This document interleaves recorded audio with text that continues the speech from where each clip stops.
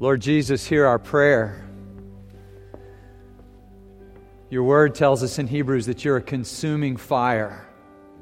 So we tremble, Lord, in the presence of a God as holy and powerful as you are, to know that you're the creator of the ends of the earth, that the whole earth declares your glory. Lord, the skies above shout your greatness, and all of this makes us tremble in the presence of one so mighty. And then we remember the gospel, Lord, that you, our holy God, sent your Son to ransom a people who would become holy to you, that you would send your Son to die for us so that we might worship His beautiful, wonderful, powerful name. Lord, causes us to trust in you, Lord, because we know how much you love us. Because looking at the cross and the empty tomb, Lord, we can never ask you again honestly, do you really love us? You've already done everything you need to do to show us your love. And so, Lord, we hear your word on this 15th day of the year, in the 15th Psalm. We hear, who can dwell in your holy place? Who can stand on your holy hill? And you say only the one who is righteous. And we know we're not righteous, so we wonder why we're trying. And then we remember, Lord, that our righteousness comes from you, that Jesus Christ has become wisdom and righteousness and power from God. So, of course, we come to you, Lord. Though everything in us wants to run from the fire, we run to you because you're a consuming fire, Lord. We realize we're not consumers, but we want to be consumed with you. Make us your flame, Lord. Spirit of God, burn in us for our sake, for the sake of the world. Burn a fire in us, we pray. In Jesus' name, amen. Amen. Just love the way God orchestrates worship. Thank you. Thank you, Sky, for every week just waiting before the Lord till He gives you the songs we're supposed to sing. Carlos does that in the early service as well, and I'm grateful for that. Grateful to see you today in this new year. Our theme verse, I like to remind us at the beginning of the year, 1 Corinthians chapter 1, verse 9. Do you know this verse? God is faithful. I'd love for you to memorize the whole thing, but if you struggle to memorize, that's okay. Just get those 3 words. It'll make your whole year better. God is faithful, who has called you into fellowship with His Son, Jesus Christ our Lord. So for the first 4 months, we're going to think about what it means to be called to Christ, because disciples are called to Christ. What does that look like in our lives? I'll tell you what that doesn't look like. George Bernard Shaw, I quoted this in the early service last week. I didn't give it to y'all, so I want to make sure you get this. This is the true joy of life. You're looking for your calling. It's being used up for a purpose recognized by yourself as a mighty one, being a force of nature instead of a feverish, selfish little clot of ailments and grievances, complaining that the world will not devote itself to making you happy. That's not living God's calling, but to live for something higher, to know that God has a higher purpose for us, and to hear God's higher call and respond to it.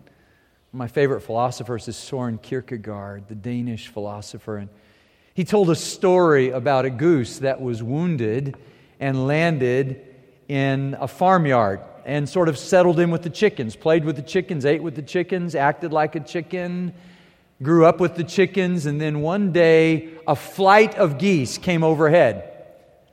And the goose in the barnyard heard the call of the geese above, the honking, calling, and they're, in this V, and they're going forward. And for a moment, the goose realizes, oh, wow, I was made for more than this, and begins to flap its majestic, beautiful wings and makes it 1 foot, 2 foot, 3 foot, and then right back into the mud and decides to stay in the barnyard. It could happen to us.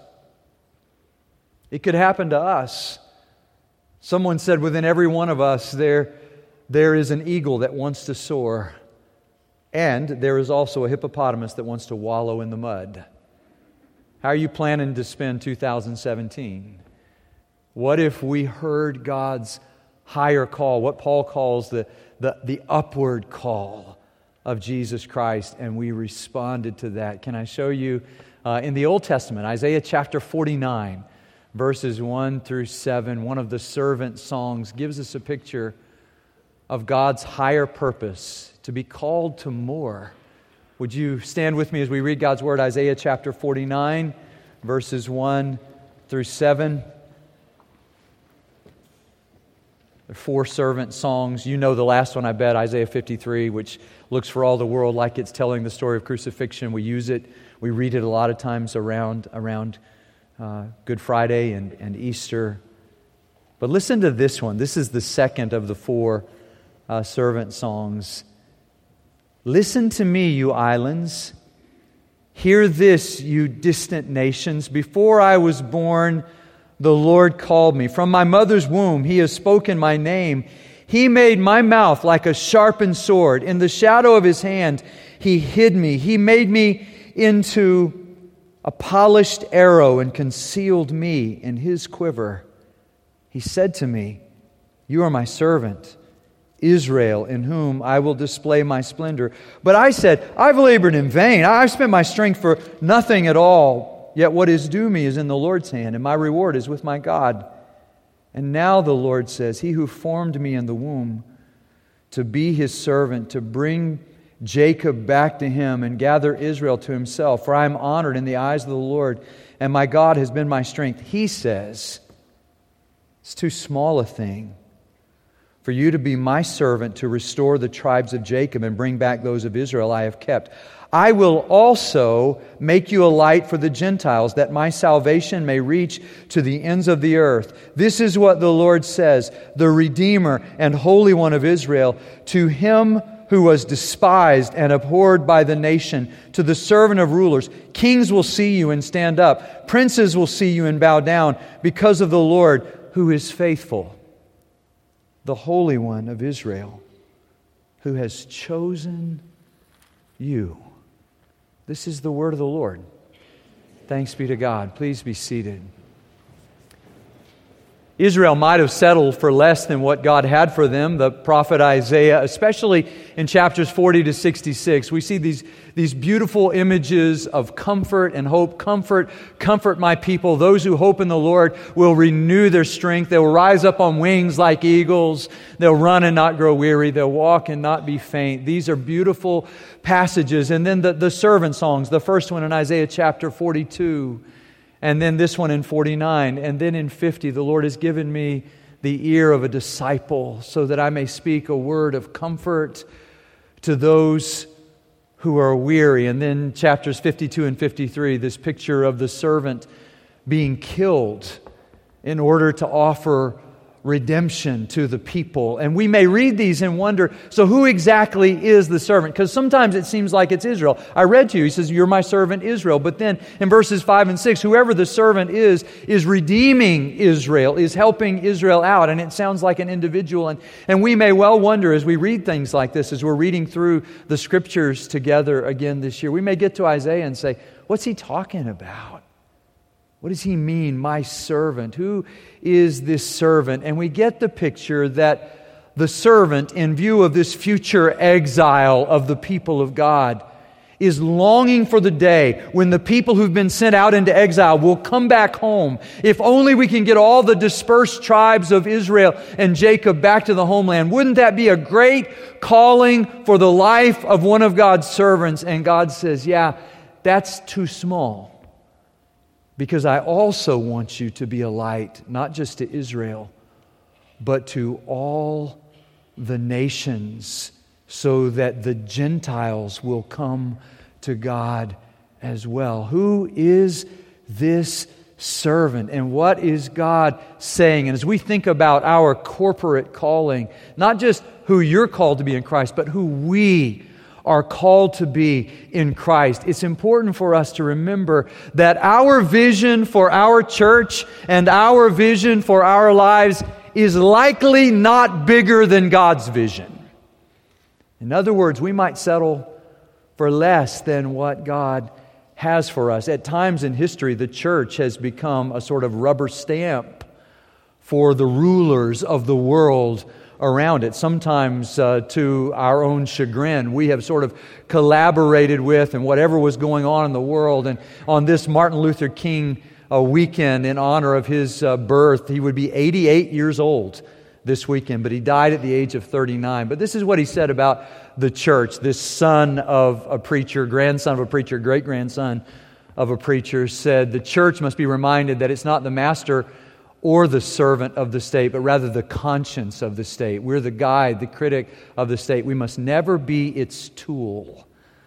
So, in some ways, some in Israel in Isaiah's day would say, if we could just get the people back home, that'd be great. We could just, Israel would come back together, and if Israel were okay, then the world would be okay. And it reminds me of Dan McGee, my ethics professor, saying, that's kind of like the elephant saying, God for every man, and every man for himself, said the elephant as he danced among the chickens. It's a great philosophy if you're an elephant. But if you're a chicken, that's kind of scary. And what I would say is God's call for His people inevitably stretches us beyond what we thought. He enlarges our hearts so that we begin to love the whole world as He loves the world. And if God's call for your life, Mark Batterson says on the title page of his new book, if God's call in your life doesn't scare you, yeah, it's probably not God's call. Because God's call should put a little bit of fear and trembling in you. Our God is a consuming fire. We were just singing about that.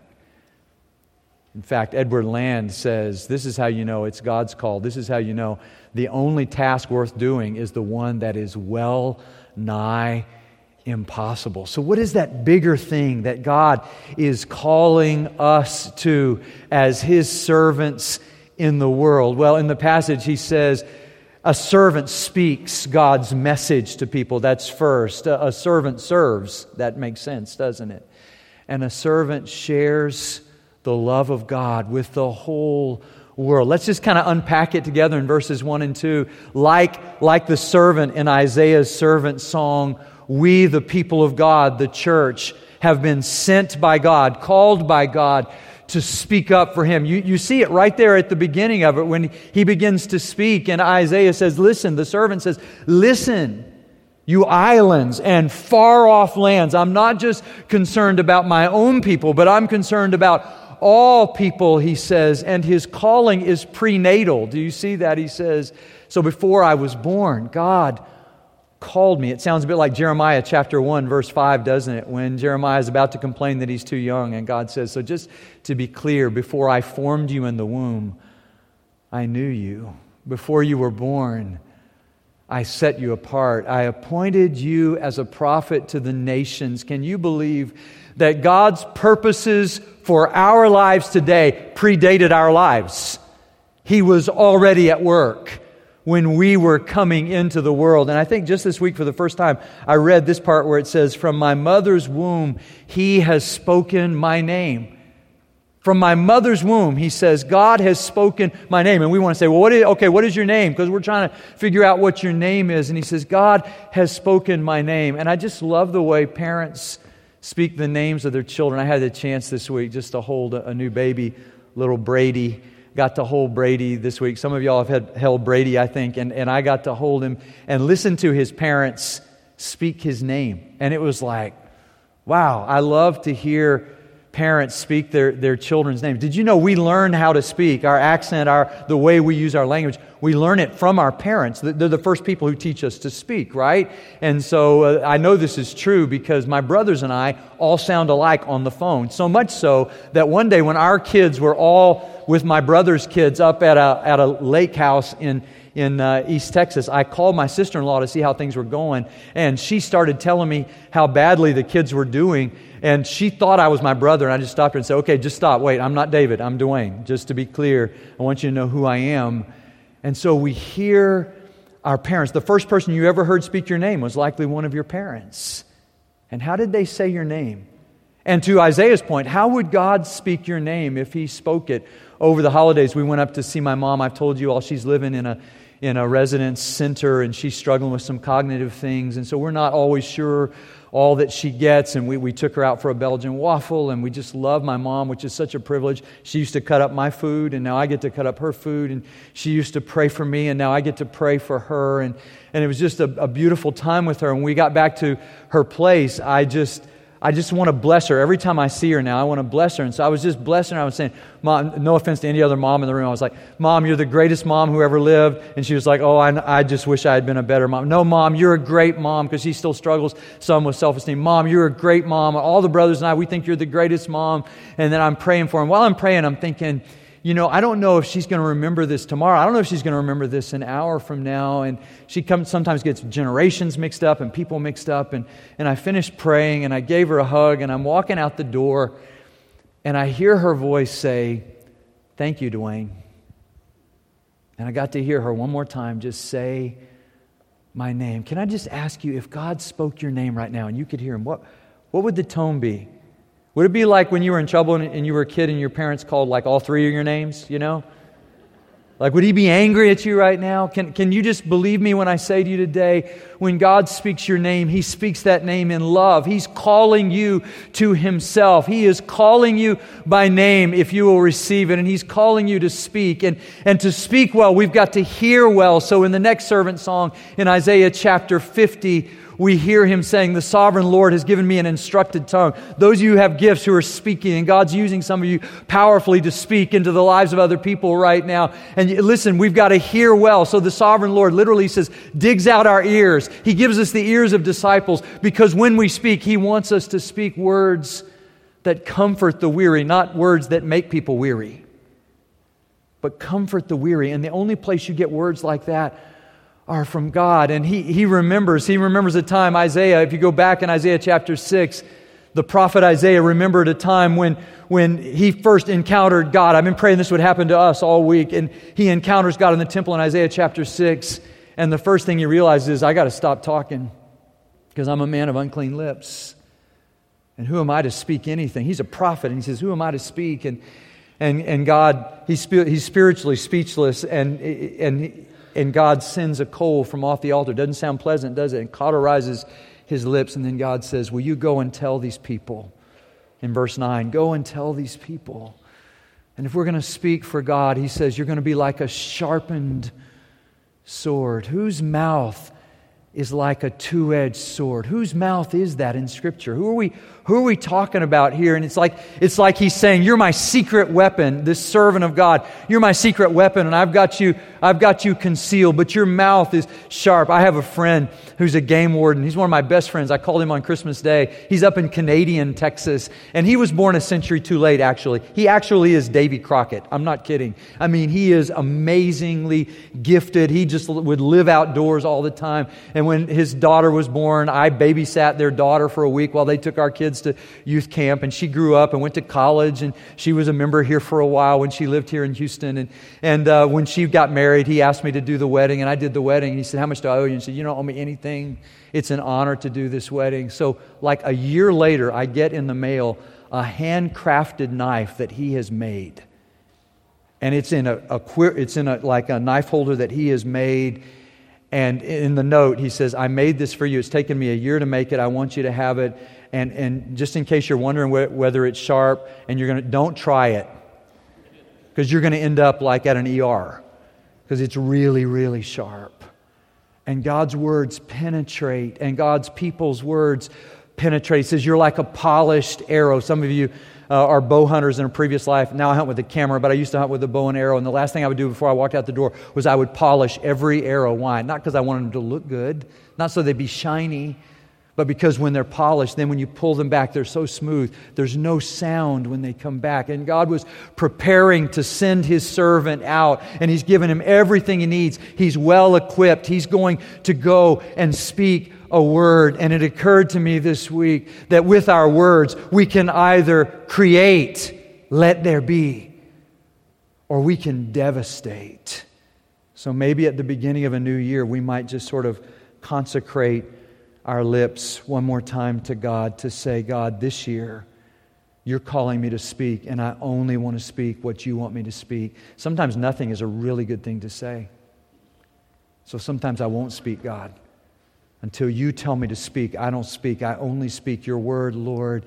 We are called as God's servants to speak. We are called to serve. That's the very word. And I read this week somebody said, everybody in the world, most everybody in the world wants to serve in an advisory capacity. Like, I want to serve God by telling Him what I want Him to do. I want to serve others by telling them what I want them to do. But this word servant is an image of God using us for things that are bigger than ourselves. And it's interesting when you look at verse 4 as he describes his work. He says, God tells me I'm a servant, Israel in whom I will display my splendor, in Hebrew, my beauty. God wants to make us beautiful servants of our beautiful God. He wants to give us beautiful feet as those who bring good news. And he says that the servant says, I've labored in vain. Like, this isn't working. So how do you do when somebody treats you as a servant? How do you do with it? You go, man, it's just not working. It's like it's empty, it's vain, it's not working out for me. And again, Martin Luther King Jr.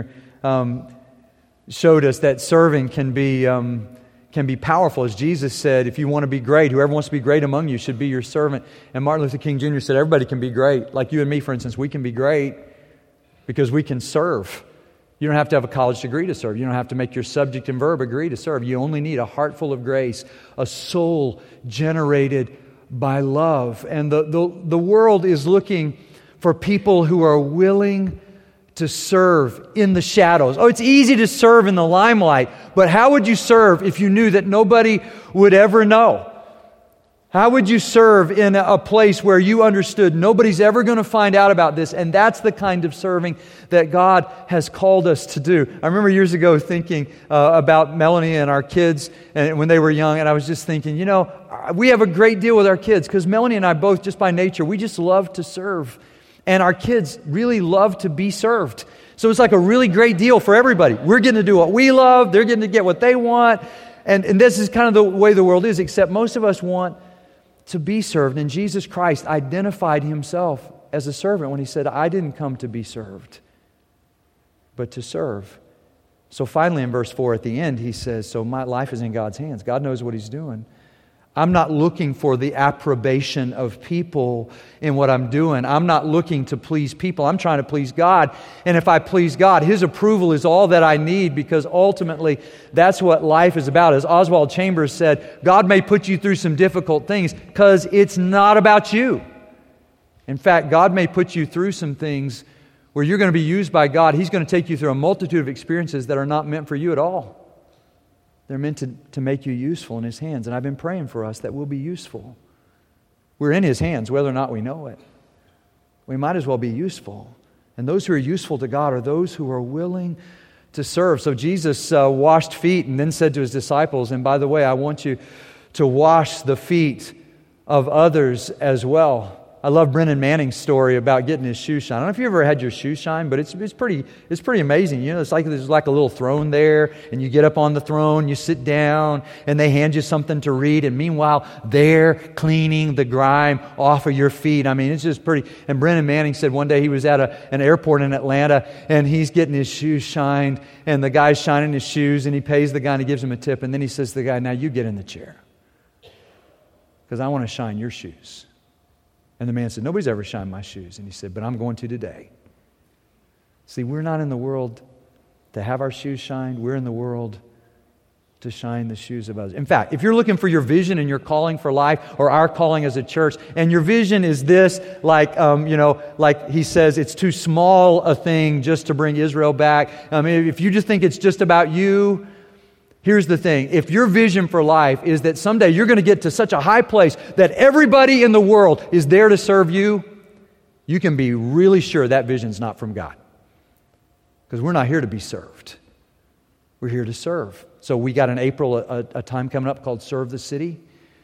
And we're going to go and we're going to serve this city. It's going to be part of the Spark Weekend this year. Spark Weekend's been moved to April to sort of correspond with that. And we're going to serve this city because we want this city to know that we're not here to say, "Look at us and give us what we want." In fact, pretty much, I don't know if you've experienced this, but when I get everything I want for myself, that doesn't usually go well. So maybe we should look for more. Maybe God's calling us to more. Maybe He's calling us to get what He wants from our lives, which would be even better. Called to speak, called to serve, called to shine. We are God's shining servants. So He says, it's too small a thing just for you to serve the people of Israel. What I want you to do, and the New Testament picks this up, doesn't it? So actually, Luke will sort of echo back to this when he's saying Jesus Christ is going to be the light to the Gentiles. But then Jesus says, I'm the light of the world. And then He says to His people, His disciples, you're the light of the world. And then in Acts, it's picked up that the people of God are going to take salvation to the ends of the earth. And then in 2 Corinthians chapter 6, hearkening back again to Isaiah 49, Paul will say to the church at Corinth, today's the day of salvation. Now is the acceptable time. God's trying to redeem the world and bring salvation, His salvation, to the end. And literally what it says is not just that you're going to bring my salvation, but literally it says you will be my salvation. So who's He talking about? He's got to be talking about Jesus.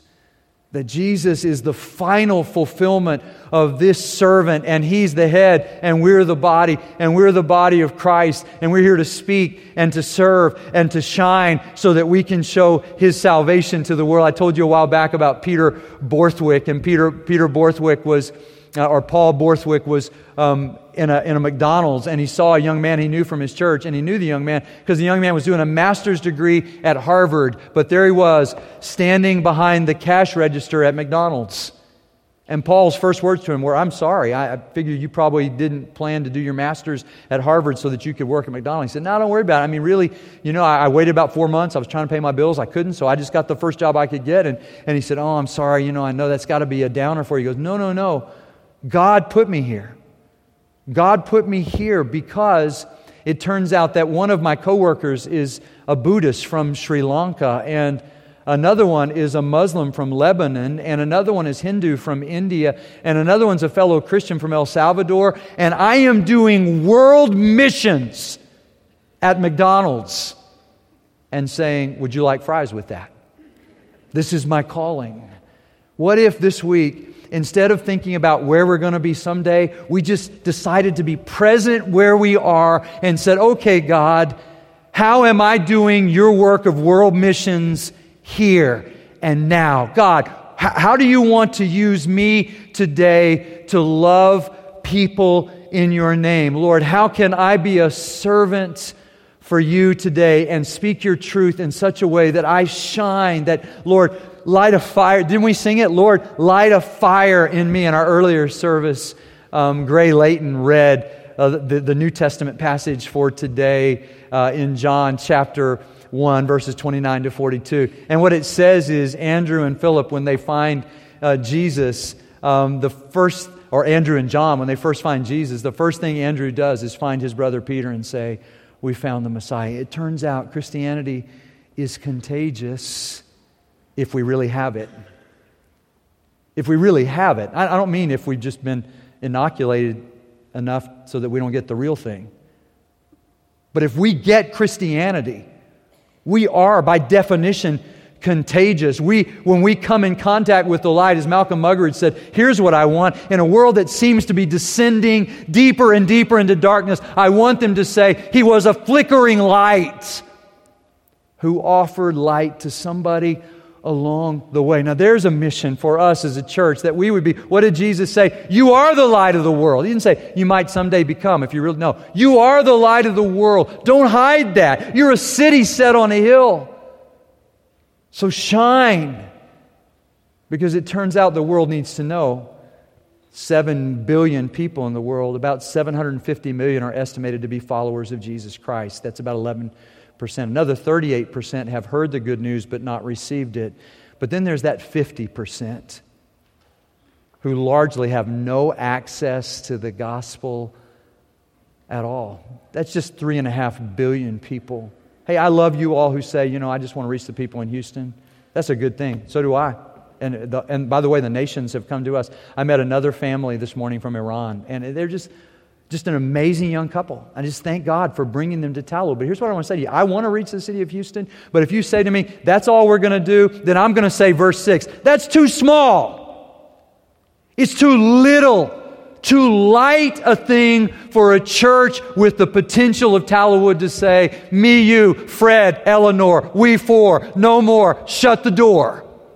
No, we not only open the doors for people to come in, but we open the doors so that we can go out, so that we can go to Central Asia like some of our friends who are sojourning with us right now, like one of our sons who's helping plant a church up in Arkansas. I'm talking about going to faraway places like Arkansas and helping plant a church up there this morning and in just their first Sunday of worship. And I mean, if I weren't here, I'd be there because I want to be there. I want to see what God is going to do there because it turns out it's not about us.